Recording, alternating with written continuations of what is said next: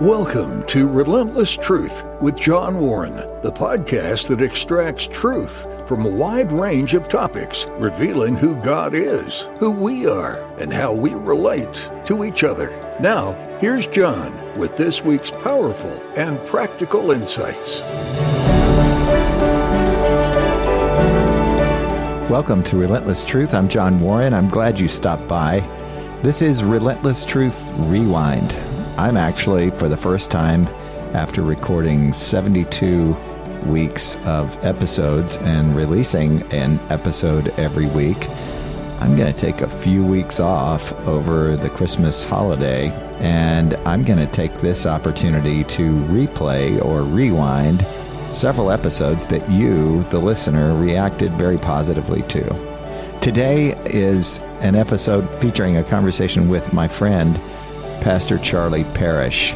He's from Foothills Community Church in beautiful Marble Hill, Georgia. I think you're going to like his style. I think you're going to enjoy this conversation. So enjoy this episode of Relentless Truth Rewind. We'll be back the second Monday in January with new episodes. I have some exciting episodes planned.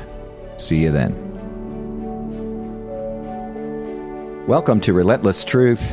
I'm John Warren. It's good to be with you. Please like, share, review, and subscribe to Relentless Truth. You can find us wherever you go to get your podcast, places like Apple Music and Spotify. Or you can go to our website, johnwarrenmedia.com.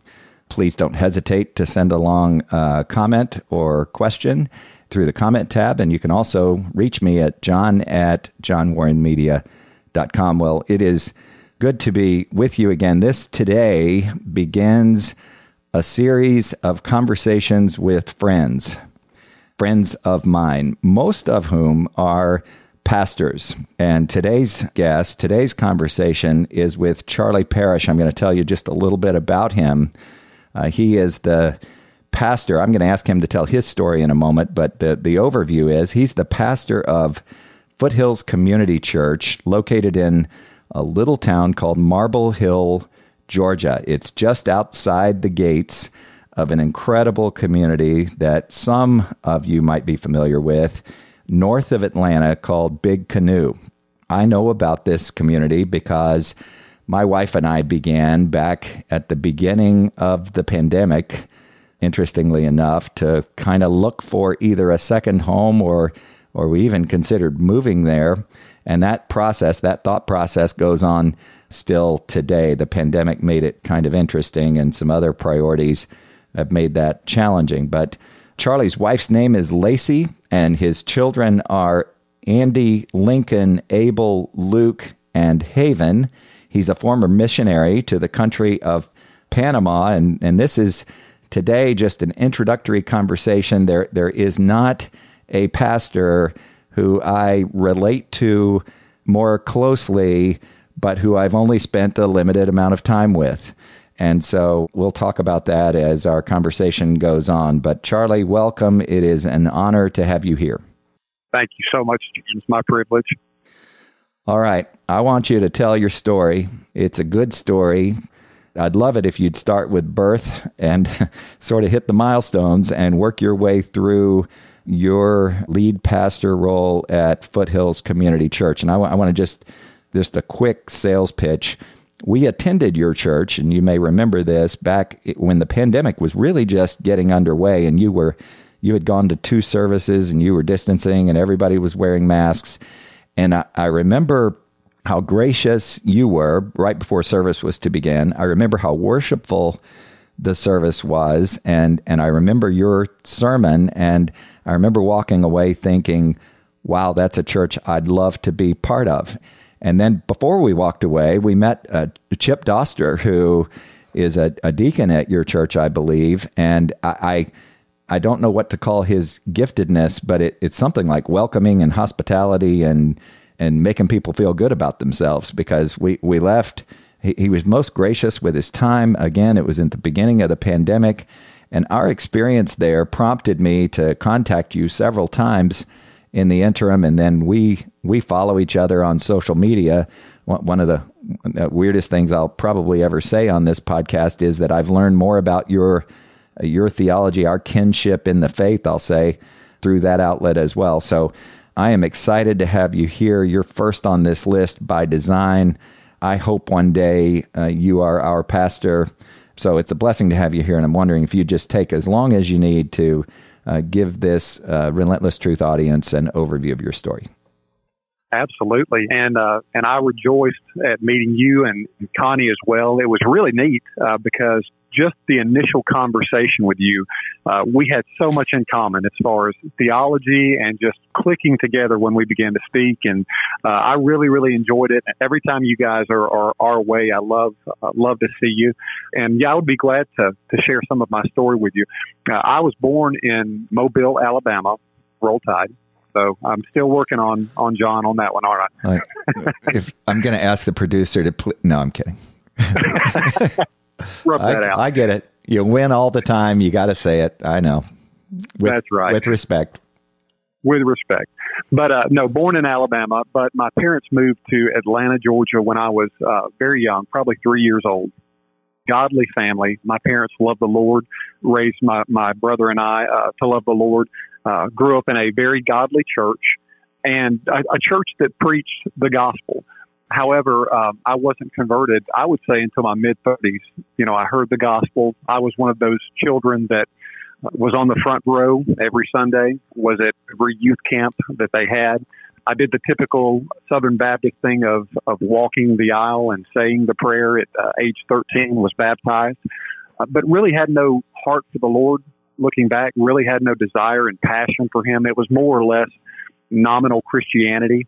And if you would have asked if I was saved, I would have said yes, because of, X, Y, and Z, these things that I've done. Went to college. I'm going to interrupt you just quickly. I did not know that part of your story, and you might have told me that, but that mirrors almost to a word my story. And it's interesting that you just said, and I don't want to get you off track. I want to hear the rest of the story, but it's interesting that you just said, because I thought I was saved because of things I've done. Those things weren't good works. They were compliance, weren't they? With walking down an aisle, signing a card. I bet you were baptized back then. Yeah. Yep. Me too. Yeah. Same with me. And then as an adult, I experienced doubts and fears and wondered, again, thinking of, did I do the right thing? I wondered, had I prayed exactly the right prayer? Was I sincere? Did you go through that as well? Absolutely. I said that sinner's prayer probably a dozen times. Me too. Growing up. Yep. And, I think the evangelical church, and I'm segueing just a bit here, I'll get back to my story, but we kind of fall into the same trap as Catholicism at times. Yes, we do. Infant baptism works, and then, we may look down upon that and say that's not correct theology, which it's not. But at the same time, as I believe Paul Washer one time, we have the dreaded sinner's prayer. That is the exact same thing. It is declaring ourselves right before God because of something we've done, not due to anything that he has done necessarily in us many times. That's and right. It's very scary. It's a very scary thing. So I will regularly in my sermons, I think I almost have a vendetta against that kind of mindset because I know how damning it can be. I know it in my classes. I do exactly the same thing. I don't want to create doubt. I'm sure you don't either as a pastor, but I do want to be mindful of the fact that walking down an aisle and signing a card and reciting some words is not what the gospel, what salvation in particular is all about. Absolutely. And I've been asked before, Pastor, I was saved through praying the prayer. And I'm very clear when I speak with people about this. I am in no way saying that God cannot save through praying, or Amen. I'm not saying anything wrong with praying. That's a great thing. And I believe from praying, possibly that even prayer, people have been saved legitimately by Christ. That's right. My problem is when we think that this prayer in and of itself is the means of salvation. Yep. And I think that we have heard that packaged in evangelicalism so much that we've really lost the true doctrine of regeneration. That's right. And it goes back to revivalism, that period. I'm sure you've studied it and can recite it, but it goes back to some well-intended people who started probably pitching tents and renting stadiums, who really cared for the souls of Americans, and it kind of evolved over time into this another methodology. I've never heard anybody compare it to Catholicism the way you just did, but I think you're right on the money. It's another works-based salvation. It's a different twist on it, but it is my performance earns me, punches my card to heaven, in essence. Yes. We've lost, I believe, our culture, and in great part, lost sight of the doctrine of regeneration. And more than that, we've lost sight of the supernatural element of salvation, that it is a supernatural thing. That's right. I once heard a theologian, and I cannot think of who it was, but he said something like this: the greatest miracle is not, Jesus walking on water or turning water into wine. It's raising a dead man to new life. It may have been R.C. Sproul. Because of the implications of the fall. Exactly. Because we are far dirtier, far more sinful, far more separated from God morally, from a justification standpoint, than we like to acknowledge. Amen. It's a misunderstanding of holiness, I think. I think that we have, that's another teaching that we've really lost, is what is true holiness? What is the holiness of God? The attributes of God is just a gem of a study that I believe every pastor, every church should do, because there's no better way to know who God is rather than to study his attributes. And I think that's something that's rarely scratched today, to our detriment. Yeah. Is it fair to say, therefore, we have developed in evangelicalism in the church that we would call the Christian church in America, we've developed a low view of God? Absolutely. Absolutely. You hit the nail on the head. That concerns me every day. I want to be sure we all like to bring God down to kind of our level. And even I go to a whiteboard in my class and I draw a little stick figure of man, and I draw an arrow putting us above God when we say things like, how could God do blank? And yes. I think that's one of those symptoms of this low view of God that we all tend to have because of our fallen nature.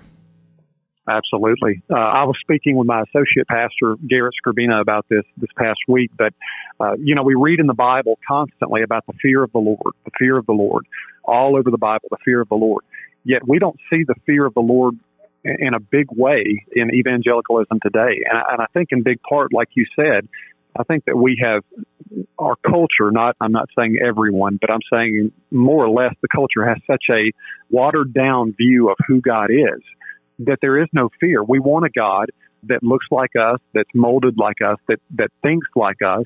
And anytime he goes outside of that box, well, then God must be wrong, not me, is the mentality. Yes. And it's just, again, to our detriment. It makes you wonder, are we truly seeking to know the true God, or do we just want some God of our imagination to make us comfortable? And how about this? We also have a high view of ourselves. It shows up in, just read the book of Romans and read chapters 1 and 2, and you see that this self-reliance, this moralism that we have, this view that I can be good enough, or somehow God, I can judge God, he's accountable to me, I don't fear him. And that word fear, when it's used in the New Testament, you can do this far better than I can. It's a weighty respect. It's not fear of a man-eating monster chasing me. It is weighty respect. We lose that naturally in our flesh. It's actually, isn't it the same sin that Adam and Eve committed? Isn't it? Absolutely. I've got you off track with telling your story, but my goodness, this is that you recognize this. Did you have a pastor in your 30s who you, or somebody you met with who helped you walk through this, or how'd you get through it? It was funny. It goes back to, I guess, the question of my story. But I grew up, like I said, in a Bible-believing great church, did not necessarily hear expository preaching on a regular basis. And talk about what that means just quickly. Most everybody understands it, but just in case there's somebody listening who doesn't. Sure, absolutely. When I talk expository preaching, I'm speaking of verse by verse, walking through a passage of Scripture, or really what I would look at it as is walking through complete books of the Bible from start to finish. And what is the benefit of that? Is it, I mean, I know a bunch of benefits of it, and I agree with every word you just said. The benefit to me, I believe, is it wraps everything, if properly done, it wraps everything in context, doesn't it? It does. The way I describe it very quickly, expository preaching, if I could water it down just to an elementary level, I love movies. One of my favorite movies is the Rocky series. Love Sylvester Stallone and Rocky. Why wouldn't it be? Oh, yeah. All-American movie, huh? Yep. But there's a portion in that movie, there's a part in the middle where Rocky is walking down the street, throwing a ball up in the air. He's got his hat kind of cocked to the side and a black jacket, just walking down an alley. And I tell people, if you didn't know anything about that movie and you walked into the middle of that movie and you sat down and it's at the part where he's throwing a ball up in the air and catching it with his hat cocked to the side, walking down an alley, and then you just said, I really don't like this, and walked out, and then someone were to ask you, what was that movie about? Your response would probably be, well, it was about a bum throwing the ball in the air walking down the road. I really didn't like it. Well, you didn't see the beginning of the movie and you didn't stay for the end. You merely ripped the middle out and interpreted yourself. And one of the beauties of expository preaching is you're getting the whole context of whatever book you're walking through. You're not just ripping a verse out, which again is another malady in evangelicalism to take a verse out and not know the context of it. Well, that's right. Expository gives us full context.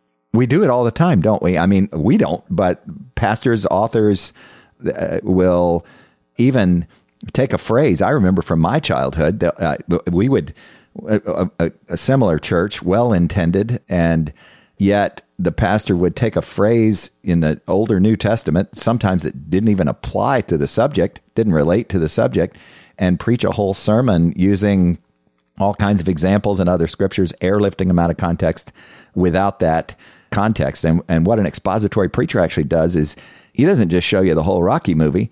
He introduces you to the producer and the director and the writer, and he talks about where they were and who they were talking to and who the original audience that was intended for the movie was. And I like that analogy. It does hold up, I think. Exactly. And expository preaching introduces us to who God is, instead of, as we were talking about in the beginning, forming God in our own image. And we can do that if we rip a verse out. You can make a verse mean anything you want to if you read it out of context. Are you kidding me? I can do it this afternoon when I encounter a problem. Exactly. I can bring God right down to, why'd you let that? How did that?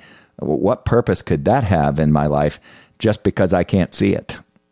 Well, without context, you reduce the Bible down to fortune cookies. You turn it into, Amen. God is Jeremiah 29:11. If I worship God according to this verse out of context, then He wants everything in the world good as far as prosperity, no sickness, no illness. That's the health, wealth, and prosperity theology, and that's where they kind of get that from, just taking things out of context. That's why expository preaching is so important. Amen. I had Russell Berger on here, who's featured in the American Gospel film. Have you seen that? I have. Great film. Yep. He and his wife, Catherine, have, quite a story worth following up on from this audience. If you have a chance, if you write me, I'll tell you how to find it. But my goodness, it's powerful. That you've just talked about this prosperity gospel.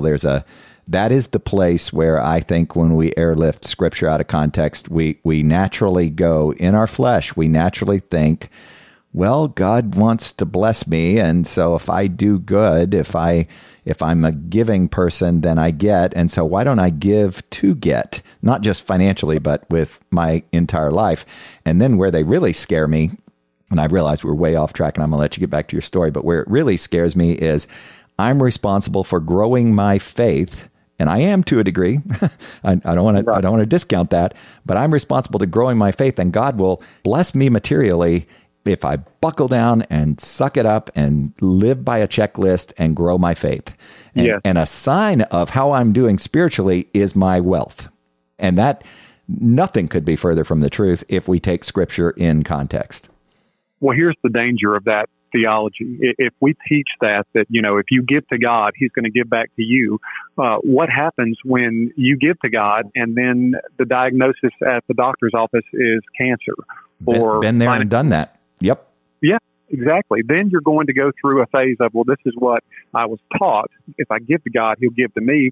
God is not giving to me, therefore He must not exist, or He must hate me. And the theology there, it leads you down the wrong road. It really does. Yeah, it sure does. And it's easy. I really enjoy this critique of that theology. I think that's really important to do, but it's easy for me, I have to say it out loud, to revert to that sin of self-sufficiency, or another word for it, as you know, is moralism. It's easy for me to suck it up and think that I've got to, our upbringing sounds very similar, and that upbringing will, from well-intended people who have good intentions, can lead to a performance-based life. And that is not at all what the biblical model actually is. Or to think that, we are the center of the universe and God's sole delight is to give us everything that we want. And we forget to look at people like the disciples and the apostles who died horrible deaths. Most of them were martyred, and these were the most faithful of men. These were the examples of men that were following Christ the closest, and if you want to say the word blessed of Christ, yet they had no prosperity. So it doesn't even match up to the biblical picture we see. I was told to put my name in place of the whosoever or the other person's name in the good verses that talked about God's blessing in Scripture, weren't you? Wow, yes, absolutely. Boy, yeah, and it's scary. That works sometimes. I mean, there are some places where, yes, I need to know this applies to me, but I also need to know. And I talked about it in one of the first episodes, and I'm sure I butchered it relative to the way you're explaining this so eloquently. And I'm so thankful that you're going here and putting up with all my questions, because I tried to explain we are not the center of the story. No. God is, particularly Jesus Christ is. If you talk about human history, the cross, His finished work, meaning His birth of a virgin, His sinless life, His death on a cruel Roman cross, His resurrection, His being seen by many, His ascension, and His sitting at the right hand of the Father at this moment, making intercession for us. That is the gospel, and that is the center of all of human history, not me, thank God. Beautifully put. Amen. Well, that's beautiful. That's all I got.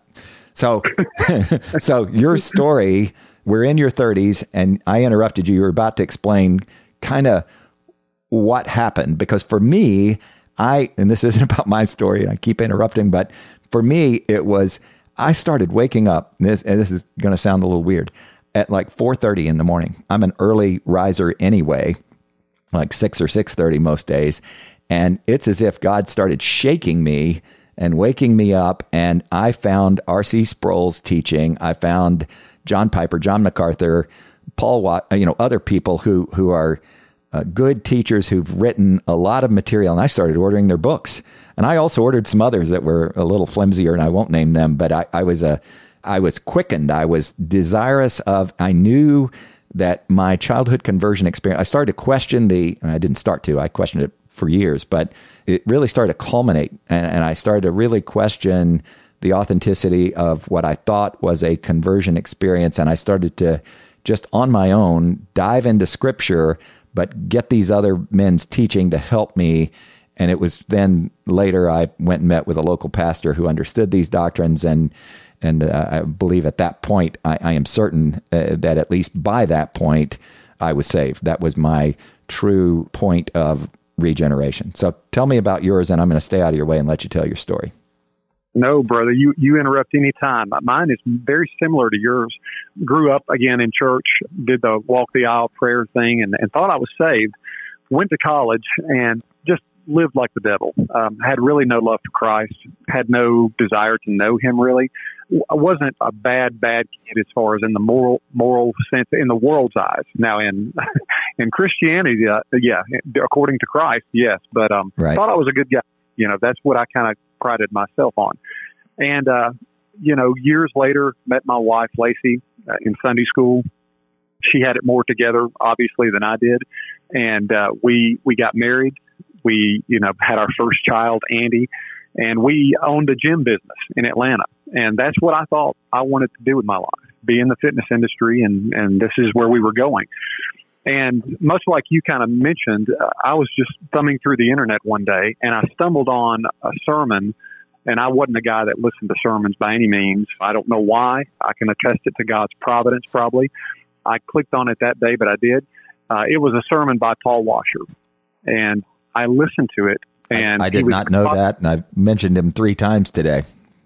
Yeah. His preaching, honestly, was what the Lord used to save me. And I heard he exposited, I believe it was Matthew chapter 7.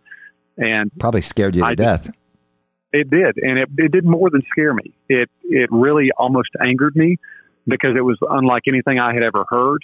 It was honestly exposing the fact that I wasn't saved. Yes. Because the things that I thought that I did, it was exposing that somebody that is truly saved, Christ has changed their heart, and they have a new love and new passions and desires for Him.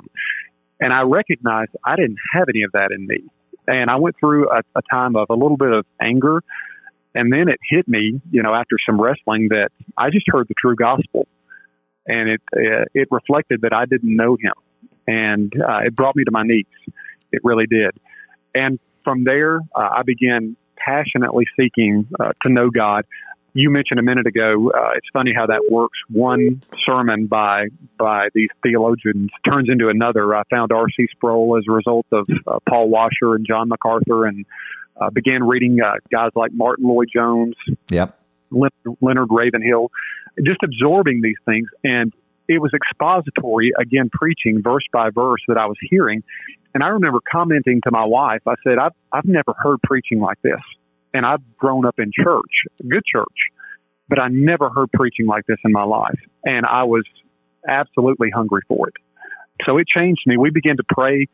My wife as well, she saw that, she said she didn't believe she knew the Lord. It was more or less a accept Him and try to be good kind of thing. But through listening to sermons and reading the Word of God, she kind of fell into the same category as me.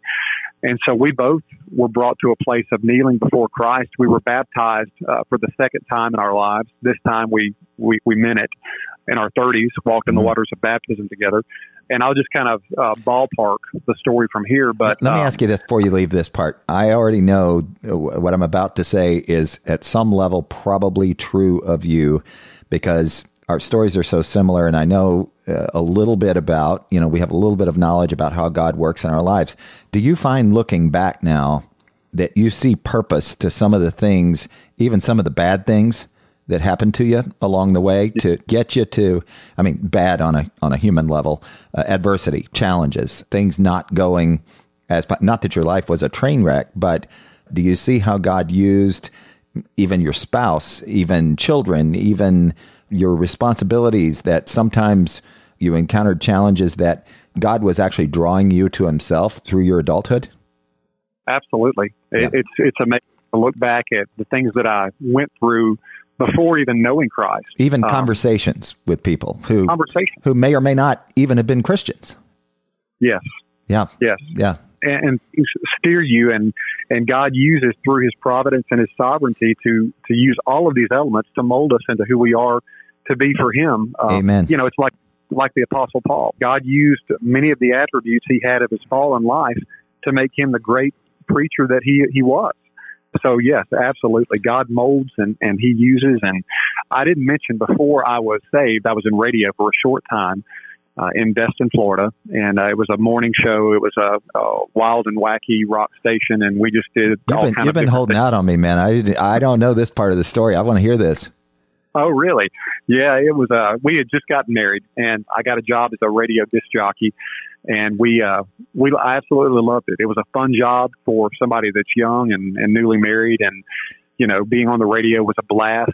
But that being said, I enjoyed that element.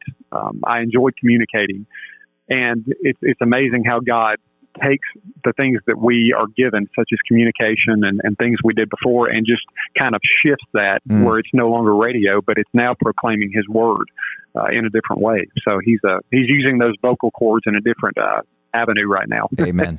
And you're a modest guy, but I am thankful I mean, this story is giving me chills, because to hear your teaching and preaching the way you try to honor God's word just the way it was written and intended is really a beautiful thing.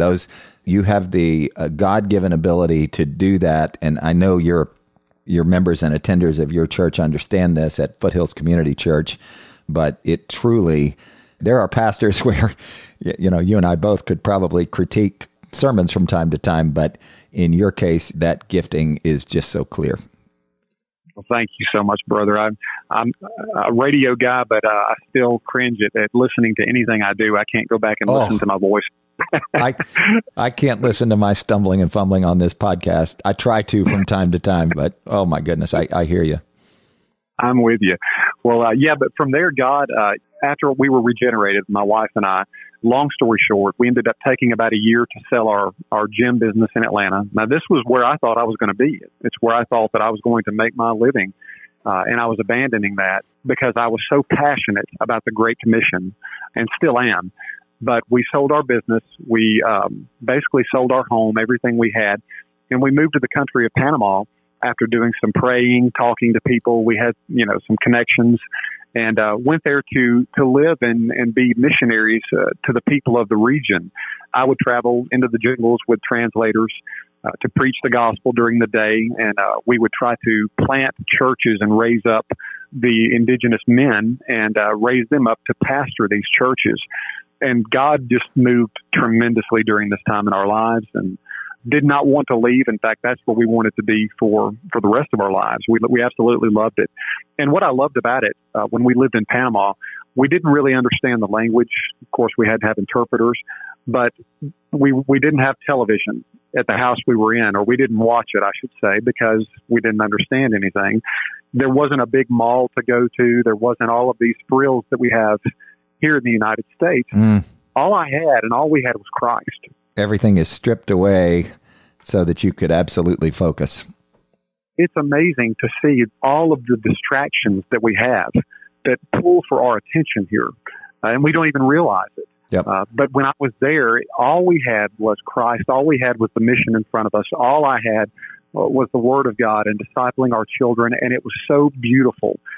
And it was such a shock to come back when the Lord drew us back to the United States.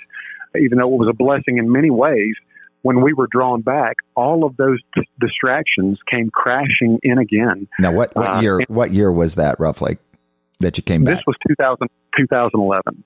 Oh, wow.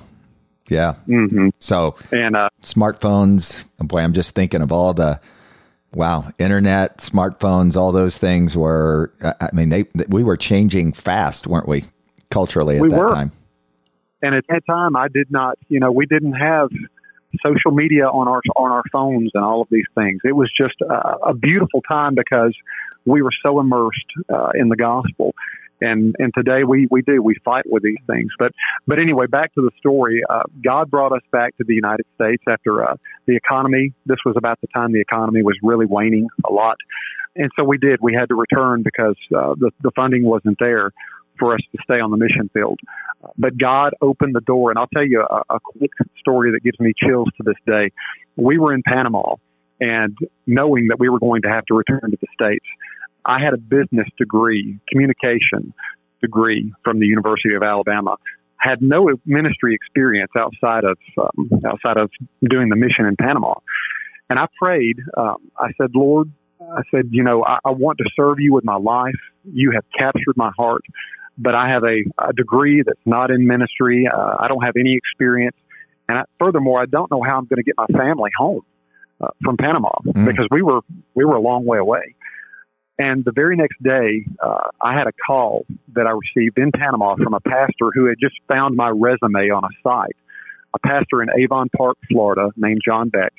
And he called and he said, we want you to interview you to be our associate pastor here.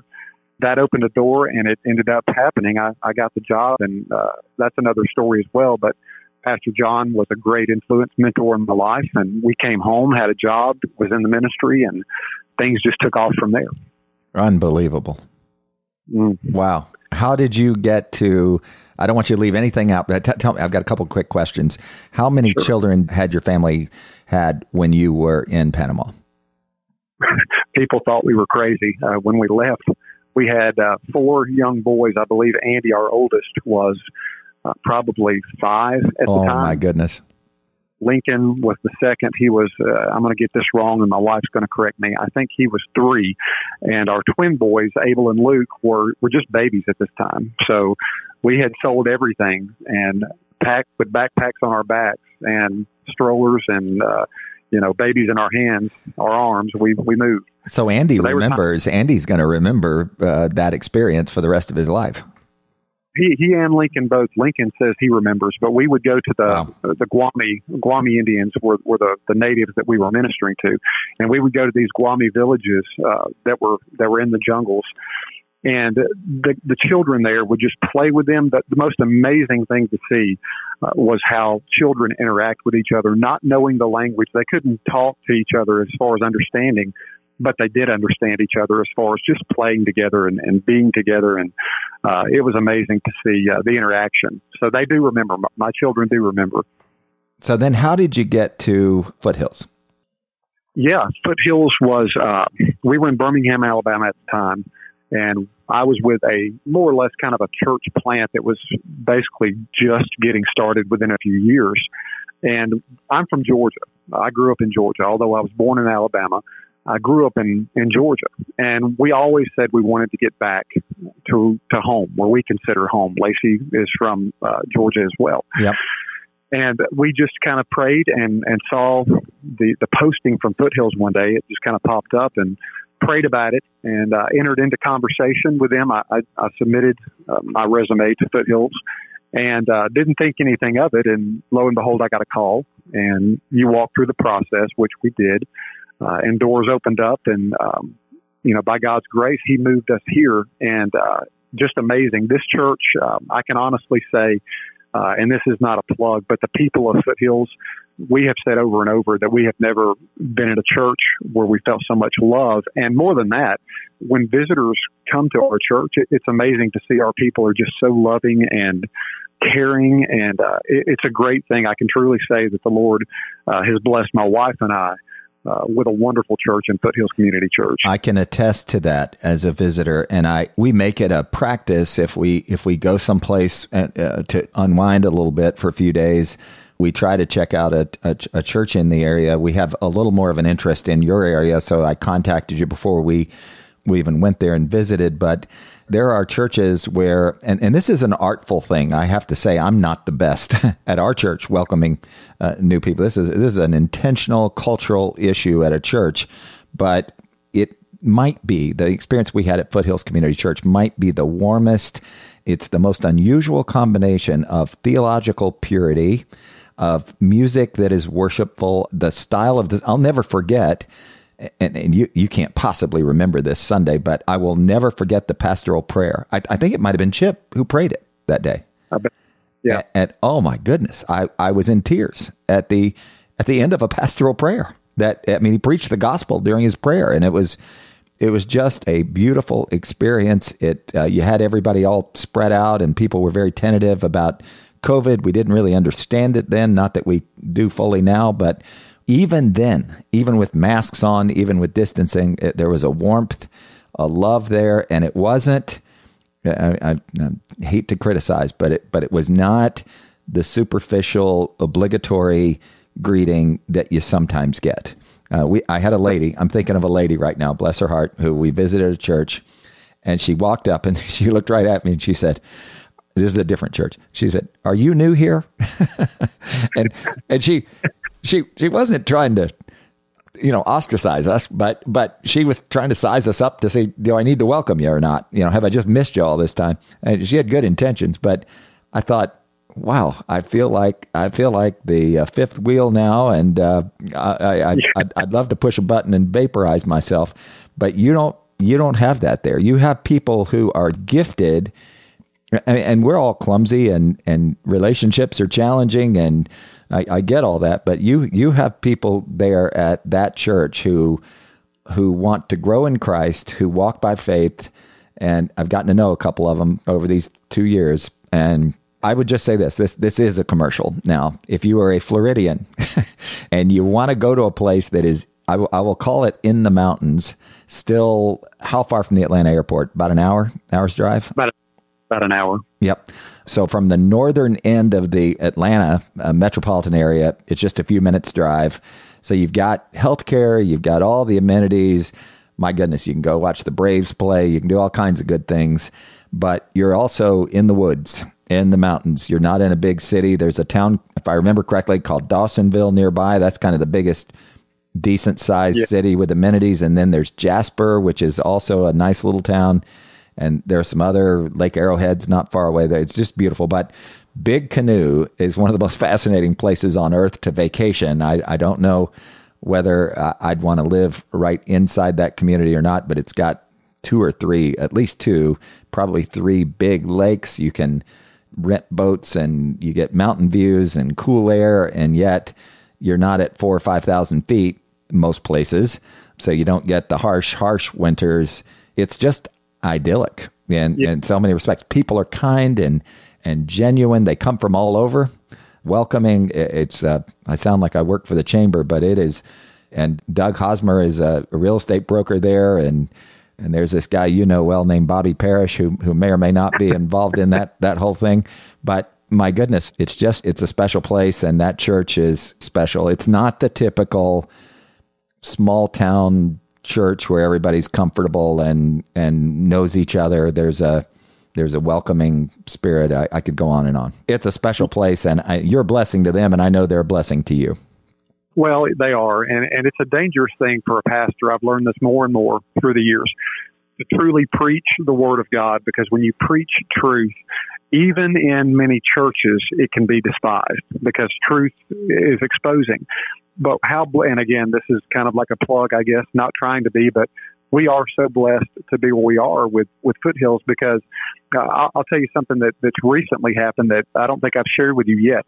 Foothills was founded as a Southern Baptist church, and they were founded, as most Southern Baptist churches, with deacons leading the church as far as the top of the eschatology chart. Yep. And they did a great job. Faithful men through the years, always have had faithful men at Foothills. But through preaching and teaching, we began to walk through books like 1 Timothy when I came, 1 Timothy 3, where it specifically talks about deacon and elders. And we went through Titus and different verses. And we took about a year and a half to 2 years. And I'll just give you an example of how our people are. I was approached by our deacons, and basically they posed the question that I was praying they would: why don't we have elders? Mm-hmm. And, at a church that's historically not had elders, that's a big change. Yep. Yet our people were just willing to swallow it because the Word of God said it, regardless of tradition. And that's just a complete blessing. Well, nobody overcomes status quo bias on their own, usually, apart from God's leading. That's a challenging thing to navigate through. Let me ask you awkwardly this. Do you have a few more minutes? Do you have some more time? Absolutely. All right. Absolutely. Well, I have rambled through this and used all of our time. I'm going to ask Josh and his folks to let us go for as long as it takes here. But I want to ask you, I'm going to dispense with more sales pitch for Foothills Community Church. And my fondness of Charlie Parish goes beyond just the things we've talked about. I am concerned about our country, and I'm concerned about the church. And for the reasons we've mentioned. And I say that very humbly, because that culture you're describing at your church is one where we all come with humility to the truth. And we have to have a little conversation with ourselves, because we do bow up and get angry. God's truth has tension in it, and it's not something that we embrace. Even after our regeneration, we don't always embrace it the right way. It's good to hear that goes on in your church, but talk just for a minute. And this is a broad topic. It's one that concerns me. I teach a few classes to some high school students at a Christian school on Monday and Tuesday called Circle Christian School, Monday, Tuesday of every week. And so I get to keep in touch kind of with these amazing students and their families. And that probably helps me plug into the culture a little more to know what kinds of things are going on ideologically. And I've come to believe that the big ideas we embrace, and you and I have talked about some of them in this conversation. We talked about the prosperity gospel already, but what do you think is the state of the church? And this is a broad question. Please don't feel obligated to go on for an hour on it. But what do you think the state of the church is? Where's our country? And the average person listening who says, yeah, I relate to those two guys and I care about this stuff. And that guy, Charlie, he sounds a lot smarter than John. So tell him, what can, from your perspective, with your pastoral gifts, which I don't have, what would you say about the culture and how we ought to address just kind of some of the main issues that we face in the church? Because I think maybe the problem in many respects is the church. Yes. I think right now, honestly, if I was to be totally blunt, the church is anemic in the United States. It's starving for truth right now, and it's not getting the full truth. You see things like you did a great job in 2 episodes of critical race theory on your podcast a few weeks ago. A tremendous job. I'd recommend anybody go back and listen. But you have ideologies like this popping up, and there's more. There's the prosperity theology that we see in churches, and the health, wealth, prosperity theology. And it all has stems in postmodernism. And we can chase that rabbit trail. We know what that is. It's the idea that there is no truth out there. Your truth is your truth. My truth is my truth. And really, even that word truth bothers a postmodernist because truth isn't achievable, isn't attainable. Exactly. And, the whole thing is a house of cards because to say that there is no absolute truth, well, that's a truth statement. Okay. And we can't talk to each other if there's no absolute truth. We can't communicate. You can't. And again, for someone to pose that truth doesn't exist, well, they've just made a true statement according to them. So truth does exist. There is truth. I think the problem in the church goes back to the question of what is truth. And we can see that the world is very confused about what truth is. And more frightening than that, the church seems to be confused on what is truth. Indeed. That's why these dangerous ideologies come into the church right now today. I believe it's because there's a fear, maybe of proclaiming the truth, because again, the truth will cut. I think there's an element of man-pleasing in there. It's a fearful thing, again, to preach the Word of God, but we have the Word of God to fall back on for everything. I think that it's something that's plaguing us right now, that we need more men standing firm in the pulpit, proclaiming the truth of God's Word and who Christ is, rather than trying to please a crowd, rather than trying to be pragmatic and how they draw people to the church with, certain types of events or fog machines or entertainment. We've got to get back to the basics of who Christ is.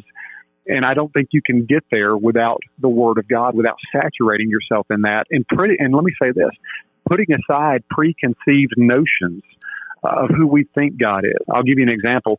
We're walking through, right now, we just began walking through the book of Luke at our church. And at the very beginning, we have opened up by looking at the doctrine of the book of Luke. And now we're going back this coming week, and we're going to look at the same passage, Luke 1, 5 through 7. We're going to look at the same passage from a narrative standpoint, because you've got to look at every facet of the gospel. I think it's just a fault of ours to not look at the gospel through every lens. Mm-hmm. So true. Absolutely true. Now, let me ask you this. You mentioned you hit a good nerve in me when you said more men. That is a doctrine right there, this notion of you and I can't tackle complementarianism in a podcast, can we? Oh, yeah. Bring it on. That's a little rough to cover it well, but you said more men. Even that notion, even among friends of ours, you and me, is off-putting. Yeah. And yet, Scripture does teach that the pastoral roles are to be filled. I mean, I always tell my students it's the most intimidating thing in the world to be a pastor, even to be a teacher, but to be a pastor, because the qualifications for the job and the job description are outlined in Scripture, and that's not true of other positions, other places. Talk about that just for a minute, if you would. Absolutely. Well, the term complementarianism, just in the word itself, has complement. Men and women complement one another. And, if we're talking about this subject, so many times the feminist or the postmodernist will look at complementarianism specifically that the Lord has called men to preach the Word of God, and women are not to be in the pulpit on Sundays preaching the Word. They're not to be having authority over men. That's clearly laid out by the Apostle Paul. But it's looked at by culture as demeaning or like a bigot mindset, and that's not it at all. We have different gifts. Men and women were created equally by God.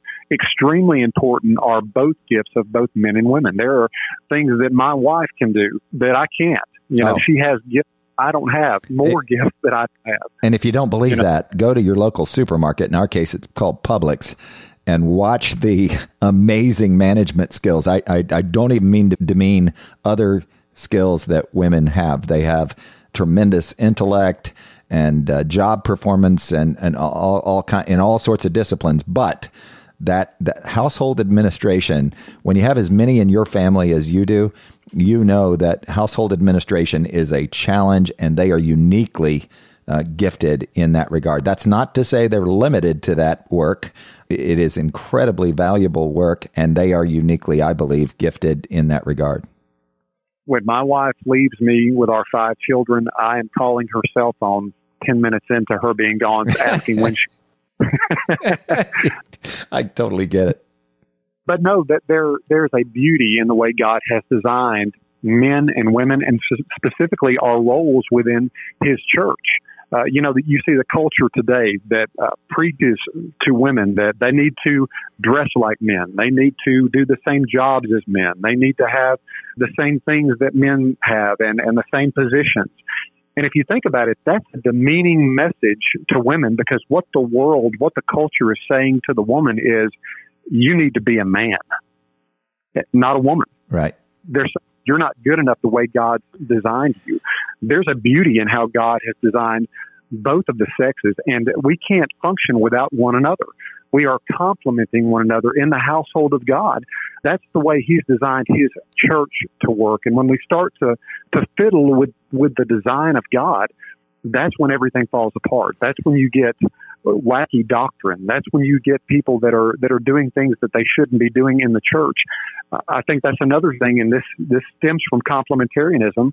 Totally connected to it is that we've forgotten that God has indeed designed His church, His bride, to function in a certain way. It's not up to us to form the way the church worships or runs, or God is even approached. He has laid out how He is wanting these things to be taking place. And then you get on to the pragmatism of church. And it goes on and on from there. But yep. You see how it's all interconnected. When we lose the sight of God's design, you enter into chaos. Yeah. And every word you just said, and hopefully every word I've said on this topic, is not demeaning at all to anyone. In fact, we didn't talk about the family, but these words, as Christ loved the church, with respect to a man's responsibility in the family, he is to love his wife. We are to love our wives as Christ loved the church. That responsibility, the weight of that is an impossible, I'm saying this clumsily, but it is an impossible task for us to actually love our wives as Christ loved the church. That sacrifice, first of all, we don't have His characteristics and His capability, and we are depraved sinners. And yet that picture is a beautiful, respectful, honoring, gracious, merciful, loving, caring role that if we truly aspire to that role, the women you just described on all of those fronts are respected and valued and cherished and fulfilled and not demeaned and not undervalued and not unappreciated. That God's design, I can even say and we do get into trouble. You said that beautifully. We get into trouble if we superimpose our thoughts on God's design. That's where we get into trouble with so many things. His design is perfect, and we are subject to Him. He is not subject to our thoughts, even though we're made in His image. And so there's a beauty in this that it goes back to so many things where we settle for sin. Why would we settle for our perspective on this issue and not on so many others? I find it interesting, and I hope it's a consolation and a comfort and an encouragement to any ladies who may be listening. And I hope it shows how beautiful God has created the duties of a woman. In the book of, Paul is talking to Timothy, and he credits, and I find it so interesting that Paul credits Timothy's salvation pretty much with his mother and his grandmother discipling him. Paul doesn't say, well, I poured the word of God into you, or you heard me preaching. Oh, that's Paul right. credits his mother and grandmother. What greater role, what greater honor is it to be given the duty of raising up the next generation? And that's primarily, it falls upon the woman, because honestly, the woman's at home while the man is at work. She is discipling these children. That's not to say that the man is not supposed to disciple his family. He first and foremost is to disciple his wife and his children. But when the man is away at work, she is shepherding, she is showing Christ to them and molding them into the men or women they're going to be. That's right. So what great honor. That's just a tremendous honor the Lord has bestowed upon women, and it's a great duty and a responsibility. You make an excellent point. I should have credited my grandmother, Lois, who is deceased, but she was instrumental in my life as a young person. You know how when you were telling your story, I was talking about that look back that reveals God's hand in your life. I should have named her with R.C. Sproul, John Piper, Paul Washer, John MacArthur, all those people, because she played such a valuable role in my life. And I'm sure many of us can look at mothers and grandmothers and conclude that very similarly to Timothy, that we have been blessed by them. I want to shift. I want to do one more thing. If you have just another minute, sure. I want you to comment. And this is another kind of slippery slope here. I hear sometimes from people that we struggle with theology, with doctrine, and we've talked about that a lot here. I've even heard people, I'm sure you have, well, I just love Jesus, I don't do doctrine. Can you just comment, close us out with this? What is doctrine and theology, and why is that? You preach the word, you live in this lane, and you preach the gospel every time you are in that pulpit at that church, and you care about doctrine and theology, and many people do. But what do you say to someone who says, that's kind of clumsy and gets in the way, and we disagree, and can't we all hold hands and sing songs and get along? And doctrine and theology just make it hard to do that. Can't we just love each other? Yeah.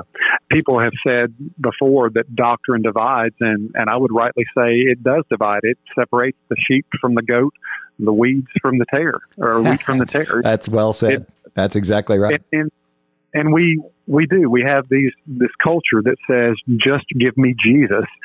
Forget about the doctrine, forget about the theology stuff. Well, you can't know Jesus without knowing the doctrine of Jesus, because my question back to that person who says, just give me Jesus, which Jesus would you like?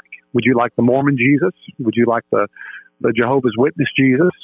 Without doctrine, you are just a flag waving in the wind to be blown to whichever doctrine the wind may be blowing to. It's necessary that we know Christ. And I think, again, you opened up with a question about the problem of evangelicalism and why we seem to be wavering. It's because of a lack of doctrine. I think that, there are many people that preach Bible stories, which I'm not knocking Bible stories. We absolutely need to know the narrative of the Bible. But I think sometimes we focus so much on the narrative, we forget the doctrine, or maybe think that it's too deep, or we don't want to run people off. And, that's a conundrum in and of itself, because we teach our children biology and physics and mathematics and all of these hard things. But when it comes to the doctrine of Scripture, in order to keep people plugged in, I guess is the word, we tend to negate that because we don't want to go over their heads. Well, sometimes it's necessary to cause our people to think deep, specifically when we're talking about who Christ is. Because again, without doctrine, without studying theology, and by the way, theology, as you know, is just knowing God. Without that, that's right. You can't know the true Christ. You'll get an offshoot of Christ. I use the example with my congregation many times that if you know my wife Lacey, you've met Lacey before, but Lacey's 5'3", not tall.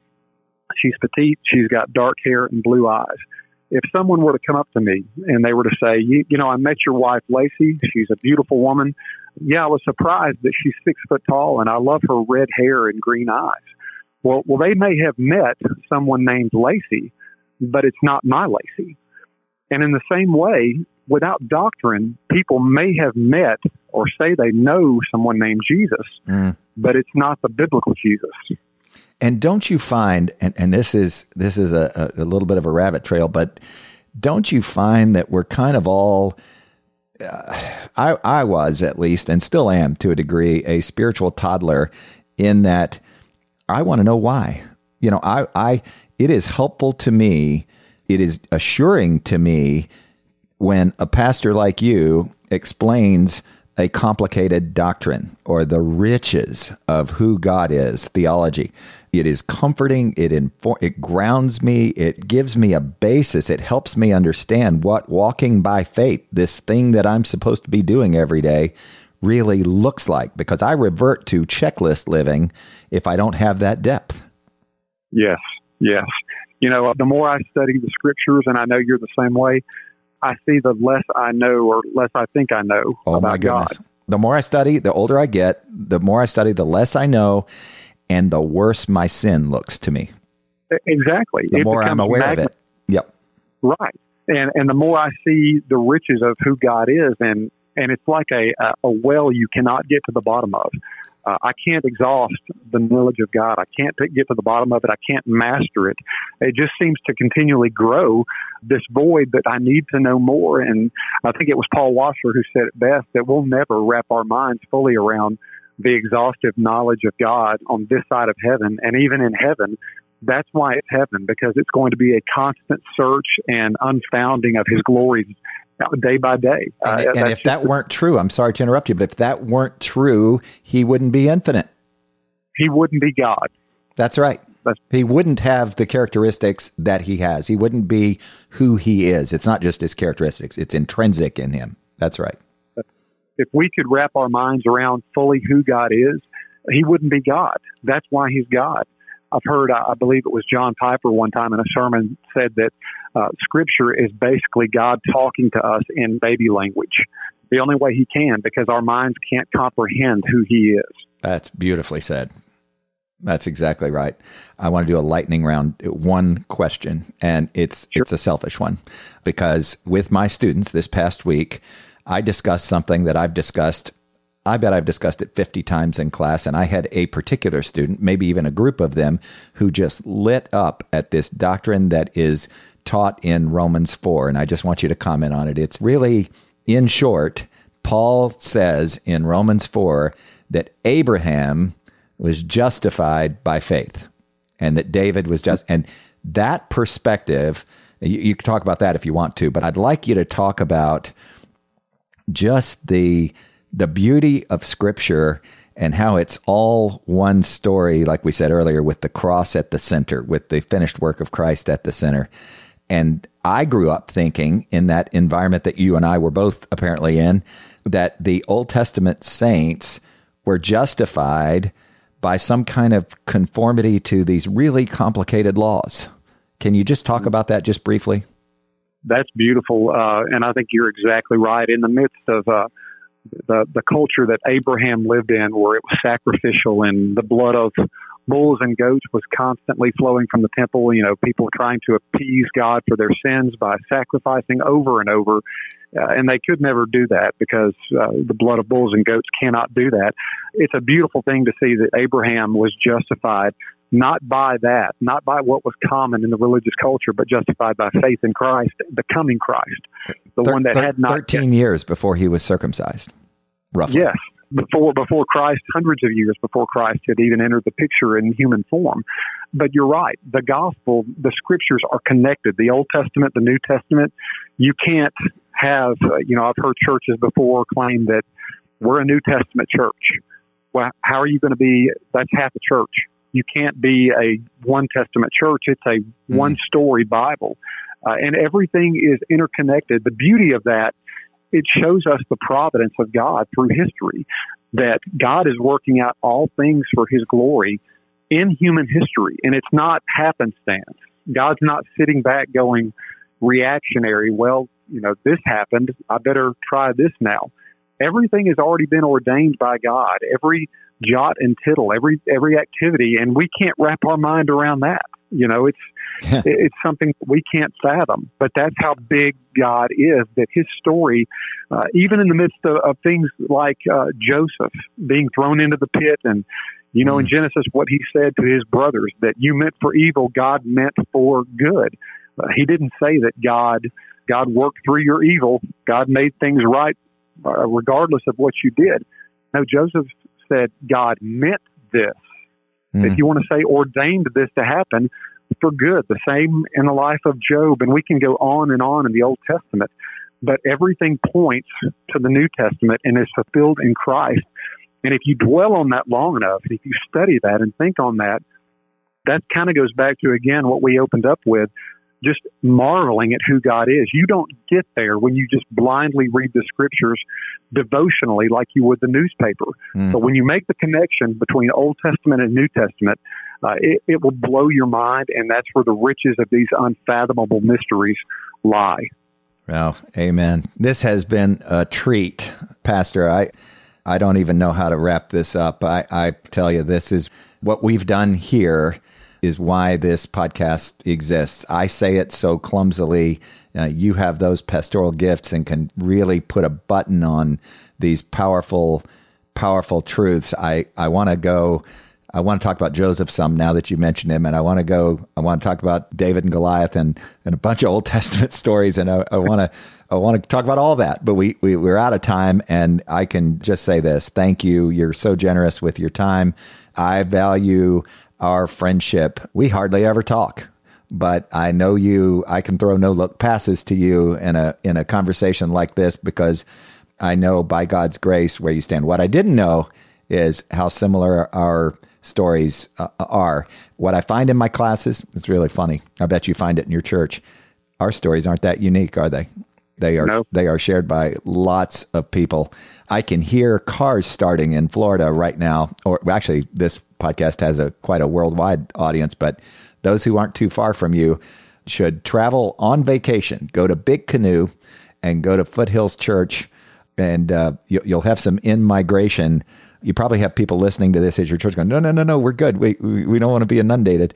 But there's a beautiful blessing to that ministry. Your ministry is a blessing to so many. I'm thankful that you came on with me. And if folks want to connect with you and they send me an email or go through our contact form, I'll put them in touch with you if that's okay. And again, thank you. Well, this has been a joy. Thank you so much, brother. Well, folks, if this has been a blessing to you and you'd like to follow up, don't hesitate to contact us. The website is johnwarrenmedia.com. Please like and share and subscribe to the podcast. Charlie, I want to have you on again. This is a rich blessing. I'd have you on every week if I could. This is, again, thank you. And until next time, we'll pursue some conversations with some other pastors and look forward to being with you again soon. Thanks for listening to Relentless Truth with John Warren. Please consider sharing this podcast and subscribe to receive future episodes. Connect with John regarding your comments, questions, and show ideas through johnwarrenmedia.com or at John Warren Media on Facebook, Twitter, or Instagram. That's all for this episode. Join us next week for another edition of Relentless Truth with John Warren.